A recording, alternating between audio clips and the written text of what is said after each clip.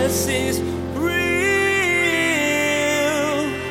There's power in your name. We find hope when we trust in your ways. We need real.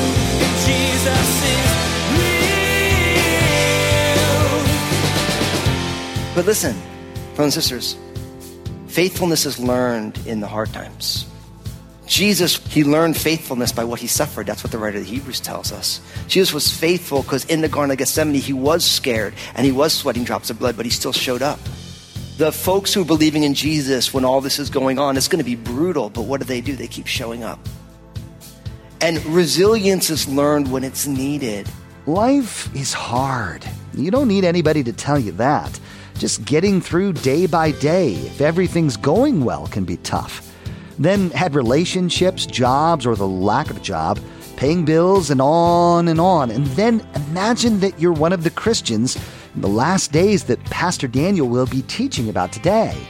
You're trying to serve Jesus when almost the whole world is against you.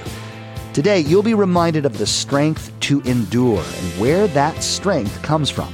Now, here's Pastor Daniel in the book of Revelation chapter 17 as he continues his message, The Woman Riding the Beast. Jesus is real.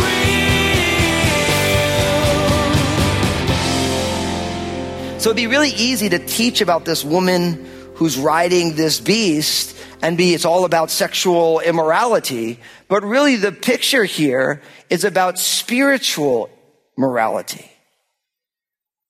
We have to ask ourselves, where am I cheating on God with the affections of my heart? That's why all through the Bible, idolatry is a problem, isn't it? That's why in the New Testament it talks about how the love of money is the root of all kinds of evil. Because God realizes that in our hearts and in our souls, we can allow our affections to get a little bit sideways. He wants us to be faithful to him. And really what's going on here is this woman, you look at it, she's making people drunk with the wine of her fornication. All of the rulers of the earth are committing fornication with her. John says, I'm carried away in the spirit into the wilderness, and I saw this woman sitting on a scarlet beast, which was full of the names of blasphemy, having 7 heads and 10 horns. And the woman was arrayed in purple and scarlet and adorned with gold and precious stones and pearls. And she's got in her hand a golden cup full of the abominations and the filthiness of her fornication. And her name is written on her forehead. Mystery Babylon, the great, the mother of harlots. And this woman is drunk with the blood of the saints and with the blood of the martyrs of Jesus. And when I saw, I marveled with great amazement, it said. This reminds me of Jeremiah 51, verse 7. It says, Babylon was the golden cup in the Lord's hand that made all the earth drunk. The nations drank her wine. Therefore, the nations are deranged. So you go all the way back to the time of Jeremiah. Babylon was used by God, but really, it really seduces the world. So you say to yourself, God, what do we do with this? And I think that what God is going to invite us all to is to say, where do I find myself? What pulls me from Jesus? What seduces me away from Jesus? What causes me to lose my passion for Jesus because I'm giving it to other places? Now, what I love is as we move on from here, what you're going to find is that everything is explained. Everything's explained. Look what it says in verse 7. It says, but the angel said to me, why did you marvel? I will tell you the mystery of the woman and of the beast that carries her, which has 7 heads and 10 horns. The beast that you saw was and is not and will ascend out of the bottomless pit and go to perdition. And those who dwell on the earth will marvel, whose names are not written in the book of life from the foundation of the world, when they see the beast that was and is not and yet is. Verse 9, here is the mind which has wisdom. The 7 heads are 7 mountains on which the woman sits. There are 7 kings, 5 have fallen, 1 is, and the other has not yet come. And when he comes, he will continue a short time. The beast that was and is not is himself also the 8th and is of the 7 and is going to perdition. The 10 horns which you saw are 10 kings who have received no kingdom as yet, but they received authority for 1 hour as kings with the beast. These are of one mind, verse 13, and they will give their power and authority to the beast. These will make war with the Lamb, and the Lamb will overcome them, for he is the Lord of lords and the King of kings, and those who are with him are called, chosen, and faithful. Then he said to me, the waters which you saw, where the harlot sits, are peoples, multitudes, nations, and tongues. And the 10 horns which you saw on the beast, these will hate the harlot and make her desolate and naked, eat her flesh and burn her with fire. So really what you have here, everything is explained here. Someone's like, yeah, right. I love this because John's amazed and the angel's like, I'm going to explain this to you. But then as you see what goes on, because what we learn is that in verses 10 to 14, and then verses 16 and 17, it speaks about the beast. Then verse 9, 15, and 18 talk about the woman. And for the Apostle John, maybe this makes sense, but I'm here to tell you, I can't find 2 scholars at all who agree on what all this means. And I say that up front, okay? So how many times have I told you in this series, I don't know? I've had a number of people come to me and say, Daniel, you know what I love about what you're doing in the book of Revelation with us is 1, you're pointing us to Jesus, and 2, you're giving us options. See, what I want to encourage you to do is I want to encourage you to be students of the Word. And I keep telling you, I'm leaving a lot of stuff on the bone. I'm not explaining everything. And what I've learned is that there's numerous different camps of the way people interpret the book of Revelation. And then within each of those camps, there's like all sorts of ideas. And depending on which camp you're studying in, everything fits together perfectly until you read someone from another camp and then they shoot holes in all the other camps. And then they explain to you how everything fits together in their camp. And you listen to another camp and they shoot holes in that person's camp. And it's a beautiful thing. And it's the beauty of scholarship. I think to make matters worse is you have to realize that the Apostle John, and that doesn't make the matters worse, it just kind of helps you color the playing field, so to speak, is that the Apostle John is writing this at a time of intense persecution of the church by the Roman Empire. And there is little doubt that the city that sits on 7 hills in John's mind would have been Rome. Because at that point it was known as the city that sits on 7 hills. Now, how many of you have ever been to the motherland, to Rome? That's for my people. They're my motherland. Does it sit on 7 hills? Not really. But we have a tendency to see 7 hills, you're like, it should be 7 Mount Everests around it. But it's not. It's like, but there are 7 hills historically in Rome. You wouldn't think of it that way, but that was the way it was known. And it was the center of the world power. So you realize that it's like, and I've told you that there are some interpretations of the book of Revelation. Everything happens. It was fulfilled 2,000 years ago. Other people have that's all coming in the future. Other people say it's all symbolic. And depending on where you land in that whole thing, then you get a whole interpretive grid for this. But really what you find, I think, and so I say everything is explained, and then I was so happy that someone made a snide comment. I didn't hear exactly what it was, but I agree. Which is like, oh yeah, this all makes so much sense, Daniel. Thank you so much. But really what you find is, as we've been looking through this, the beast in verse 8 that you saw was and is not, and will ascend out of the bottomless pit and go to perdition, and those who dwell on the earth will marvel, whose names were not written in the book of life from the foundation of the world, when they see the beast that was and is not and yet is. Now you remember from Revelation 13, this is most likely the Antichrist. And if you study your New Testament, the Apostle John tells us that the spirit of Antichrist is already at work in the world. And so then people are like, well, who's the Antichrist? And there's that kind of resurrection that the Antichrist goes through. It's a demonic resurrection. And so what's fascinating here is that you realize that the beast is the Antichrist. And we learn a lot of other things, that there are 7 kings and 5 have fallen, 1 is, and the other is not yet to come. And so you have this idea of there's kings and kingdoms. And there's all these different views. I do want to encourage you to read Daniel chapter 7 in your own time. You should also add in there Daniel chapter 2. Daniel has these 2 visions of these multiple kingdoms. Some people would interpret it as Babylon, then Medo-Persian, then Greek, then Rome, and then what scholars call the revived Roman Empire of the last day. A lot of people feel that the European Union could be involved. It's in the same area. I don't know that it is or isn't. It's just very fascinating to me. And I love all of the conjecture and the arguments that people make about it. But really what you have is you have this beast has all of these kings, and they're giving power and authority to the beast. And in some ways, this woman who is riding the beast is supporting them. And so some people would say that the woman who rides the beast is almost like a spirituality that now undergirds the work of the political power of the Antichrist. Now, I don't want to go too off the deep end with you, but here's what I want to tell you. Is that every time a nation has a spirituality of we are God's special people, what it does is it allows that nation not to be self-critical about how it's acting, because everything is in support of this is God's will.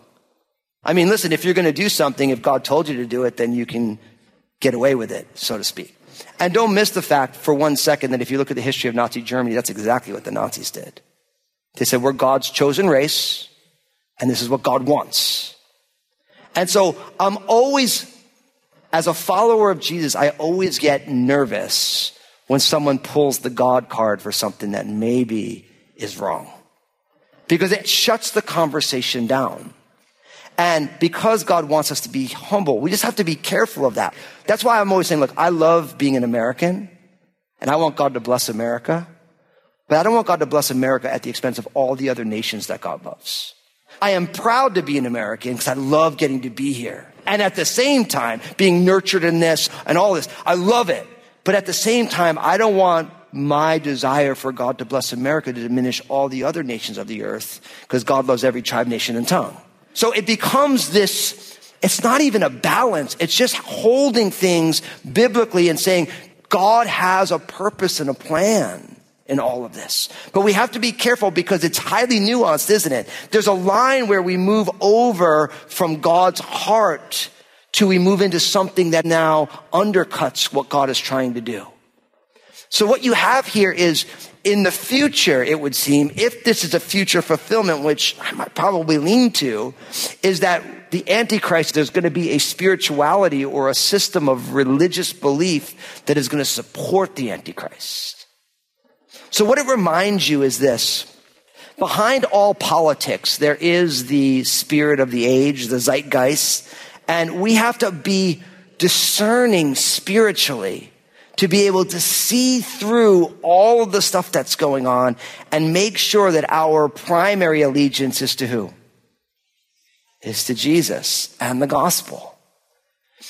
And all through the history of the church, you read any church history text, and you should, you'll find that since the inauguration of the church, how the church functioned within its greater society has the greatest influence on the church. So like when Christianity became the official religion of the Roman Empire in the 4th century, that changed the complexion of Christianity. How Christianity aligns with the prevailing power structures in its day will have an impact, either in a good way or a negative way, on the gospel, let alone what it does on the power structure. And as believers, our main concern should be that the church of Jesus Christ, the people of God, you and I, that however it is that we function in society, our main concern should be, is this an adequate and proper holy representation of Jesus in this world?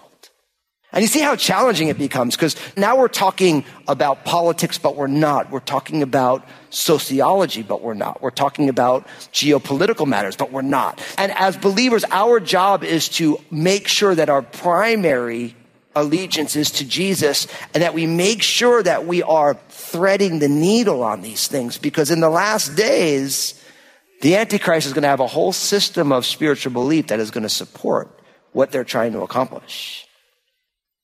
So it's not just going to be politics. It's truly religion. What I think is really beautiful about this, though, do you notice in the middle of this is in verse 14. You have these kings. They haven't received the kingdom yet. They receive authority for 1 hour. So they serve as kings of the earth. And they're of one mind, verse 13. And they give their power and authority to the beast. So they're lackeys, so to speak, of the Antichrist. And then these will make war with the Lamb, and the Lamb will overcome them, for he is Lord of lords and King of kings. And those who are with him are called, chosen, and what? Faithful. See, in the grand scheme of things, it is about the bigger battle. Who gets the glory? And Jesus is the King of kings and the Lord of lords. So nobody deserves the glory that's his, but they're going to try. And Jesus is victorious. And those who are with him, who are, and I love these three adjectives, they are called, they are chosen, and they are faithful. And brothers and sisters, what God wants for you and I is to realize that you have been called with a holy calling. None of us deserve to be saved if you are here today and you've put your faith and trust in Jesus. God called you, and when God calls, his calling is effective. I cannot believe still to this day that back in 1998, Jesus called my name. I can't believe it. I wouldn't have called my name if I was picking teams. Remember when you were in like school before, like everyone got put on a team so that nobody felt bad when they would pick teams? If I was Jesus and I was doing the roll call pick, Fusco was definitely not the guy you wanted on his team. I'd be the last guy chosen, but it was Jesus' turn, so he stuck with me. You know what I mean? I would not have called me, but Jesus did. And when you're called, you realize you've been chosen by God. And I'm here to tell you, if you've been called and you've been chosen, then God wants to make you faithful. My friends, what does faithfulness look like for you? You know, I saw faithfulness 2 days ago. I went to the hospital. Betty Ritchie, who's the bride of our founding pastor, Bill Ritchie, has been having a tough go of it the last couple of years, and she was in the hospital. And I was talking to Pastor Bill, and we were praying, and we were talking, and he was telling me how they needed to take her off of the ventilator. It was time. And it was tough. Like, some of the doctors were like, yeah, there's really nothing we can do. And I'll be honest, like, I do not like hospitals. I had a lot of bad experiences there as a young man with my mom. And so going to hospitals is not my favorite thing to do. I do it. God's really got to kind of like put a hook in my mouth and get me there. Because I don't do well there. Just who I am. Sorry. I wish I was good at it. I'm just not. But I knew going to the ICU, I knew they weren't going to let me in anyway. Because, you know, only family. But I'm going. So I went over there and found out where she was. I had a little help because one of our sisters from Crossroads serves there. She told me which room she was in. And I still have some ninja skills. So I just kind of like rolled in like I own the place. And they were like, hey, are you family? I'm like, totally. And they just let me in, you know, because me and Betty look like twins, you know what I mean? Like, so it's like, and it's so beautiful because I got there and Pastor Bill wasn't there. And so I was there and it was just Betty and I were hanging out. And at the time she couldn't talk because she was on a ventilator, but she was very lucid and she was writing notes to me when we were talking. And it was beautiful because the nurse came in and she's like, hey, are you family? Yes, I am. And Betty gave me that little smile because Betty's on to my whole thing. You know what I mean? She like knows I'm mischievous. And I think it was holy lying. I think God was honored that I was doing it. We're a family of faith, man. We say it all the time. Like I'm a forever family. And so, sorry, in Jesus' name, pray for me. I'm such a sinner. But sure enough, the nurse came in and the nurse was like, hey, Betty, we're going to take you off the ventilator in a little bit. And in that moment, Betty mouthed, wow. And then she shut her eyes and she raised her hands. And in that moment, I knew that she was in God's hands because God was faithful and she was trusting. And it was a powerful moment. We got the chance to pray, and then Pastor Bill came in. First, he thought I was a nurse. He didn't even realize that I was. He's like, because he wasn't expecting to see me, and he was like, I thought you were a nurse. I'm like, no, just I'm a nurse in Jesus' name. Just here, I'm in prayer support. But it was really powerful because, you know, we prayed, and praise God, they took Betty off the ventilator, and she did really well, like miraculously well. And we're praising God.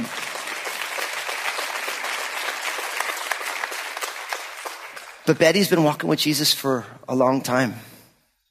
I mean, Betty served in kids ministry at this church right up until she got sick 2.5 years ago. Every Sunday. Faithfully.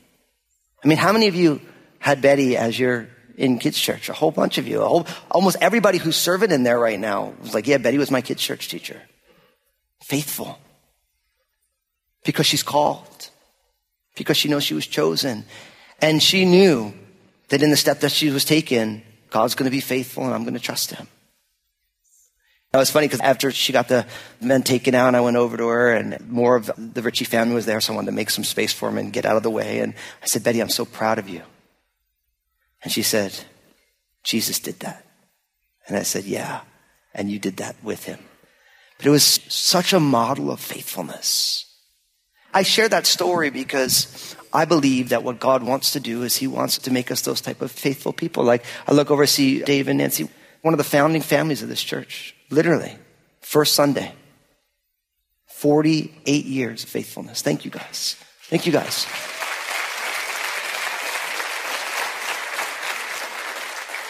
And you gotta love Dave, never at a loss for words. He points up, like, it's not me. He's like, it's not me. But listen, brothers and sisters, faithfulness is learned in the hard times. Jesus, he learned faithfulness by what he suffered. That's what the writer of the Hebrews tells us. Jesus was faithful because in the Garden of Gethsemane, he was scared and he was sweating drops of blood, but he still showed up. The folks who are believing in Jesus when all this is going on, it's going to be brutal, but what do? They keep showing up. And resilience is learned when it's needed. I'm here to tell you in your relationships, anybody who tells you that marriage is easy, there's so many things I want to say. And like, someone's like, no, my marriage it's in the Lord. Listen, your marriage is in the Lord. Yes. But my pastor used to always say, Daniel, marriage is like two porcupines trying to snuggle. You know what I mean? Like, you love Jesus, but it's not easy. But what do you do when it's hard? How do you forgive when it doesn't work well? When your spouse does something that you don't like, can you forgive? Because none of us does everything that somebody likes. See, faithfulness is learned when we choose to live a different story.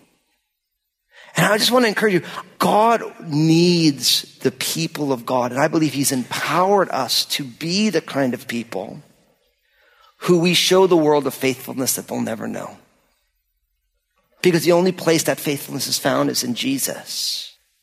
Look at how this chapter ends here, because you see the unfaithfulness of the world at this time. Because it says, verse 15, it says, and he said to me, the waters which you saw where the harlot sits are peoples and multitudes, nations and tongues. And the 10 horns which you saw on the beast, these will hate the harlot. They will make her desolate and naked. They will eat her flesh and burn her with fire. For God has put it into their hearts to fulfill his purpose, to be of one mind and to give their kingdoms to the beast until the words of God are fulfilled. And the woman who you saw is that great city which reigns over the kings of the earth. Really what you find is that evil's true colors will always be revealed. Because what you find is that the kings, they love the harlot as long as it suited their purpose. And then right as the harlot finished doing what they needed to do, they devoured it. Because they weren't faithful. Not that they should be. I mean, it's evil. But what you find is that ultimately, when we look at the world as, I do this for what I get out of it. That self-centered look. Ultimately, that will always come to pass. Jesus is real.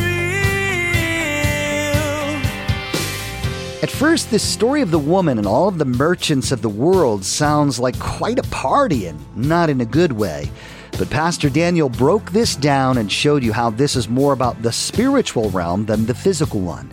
You were reminded of the seriousness that God places on being faithful to serve him alone. And you were given a chance to search your own heart and be honest about your relationship with God. Hey everybody, this is Pastor Daniel, and I want to be honest with you for a moment. Life is messy, and the hard reality is, if it isn't messy for you now, it will be, and it probably has been in the past. Did you know that you can still thrive in tough times? It's true, but only through the power of Jesus. That's the purpose behind my book, Honestly. I want you to know how to keep living your best life in Jesus, no matter the circumstances. You can find out more about it and get your own copy at JesusIsRealRadio.com. Hey, I wanted to remind you that each day on Facebook, Pastor Daniel shares a simple 2-minute message. In this message, Pastor Daniel draws out an important biblical truth that really helps set your day on the right path. So be sure to follow Pastor Daniel Fusco on Facebook and share these 2-minute messages with your friends and family. Join us again here on Jesus is Real Radio when Pastor Daniel begins a new teaching, The Fall of Babylon. You'll be talking about this city that becomes the center of commerce for the whole world. You'll discover what makes this city ripe for the judgment of God and what you can do to avoid the attitudes that got this city in trouble. And you'll be reminded about God's love and concern for the people He's judging. We wish we had more time today, but we will have to pick up where we left off next time as Pastor Daniel continues teaching through this series, A Year of Revelation. That's next time on Jesus is Real Radio.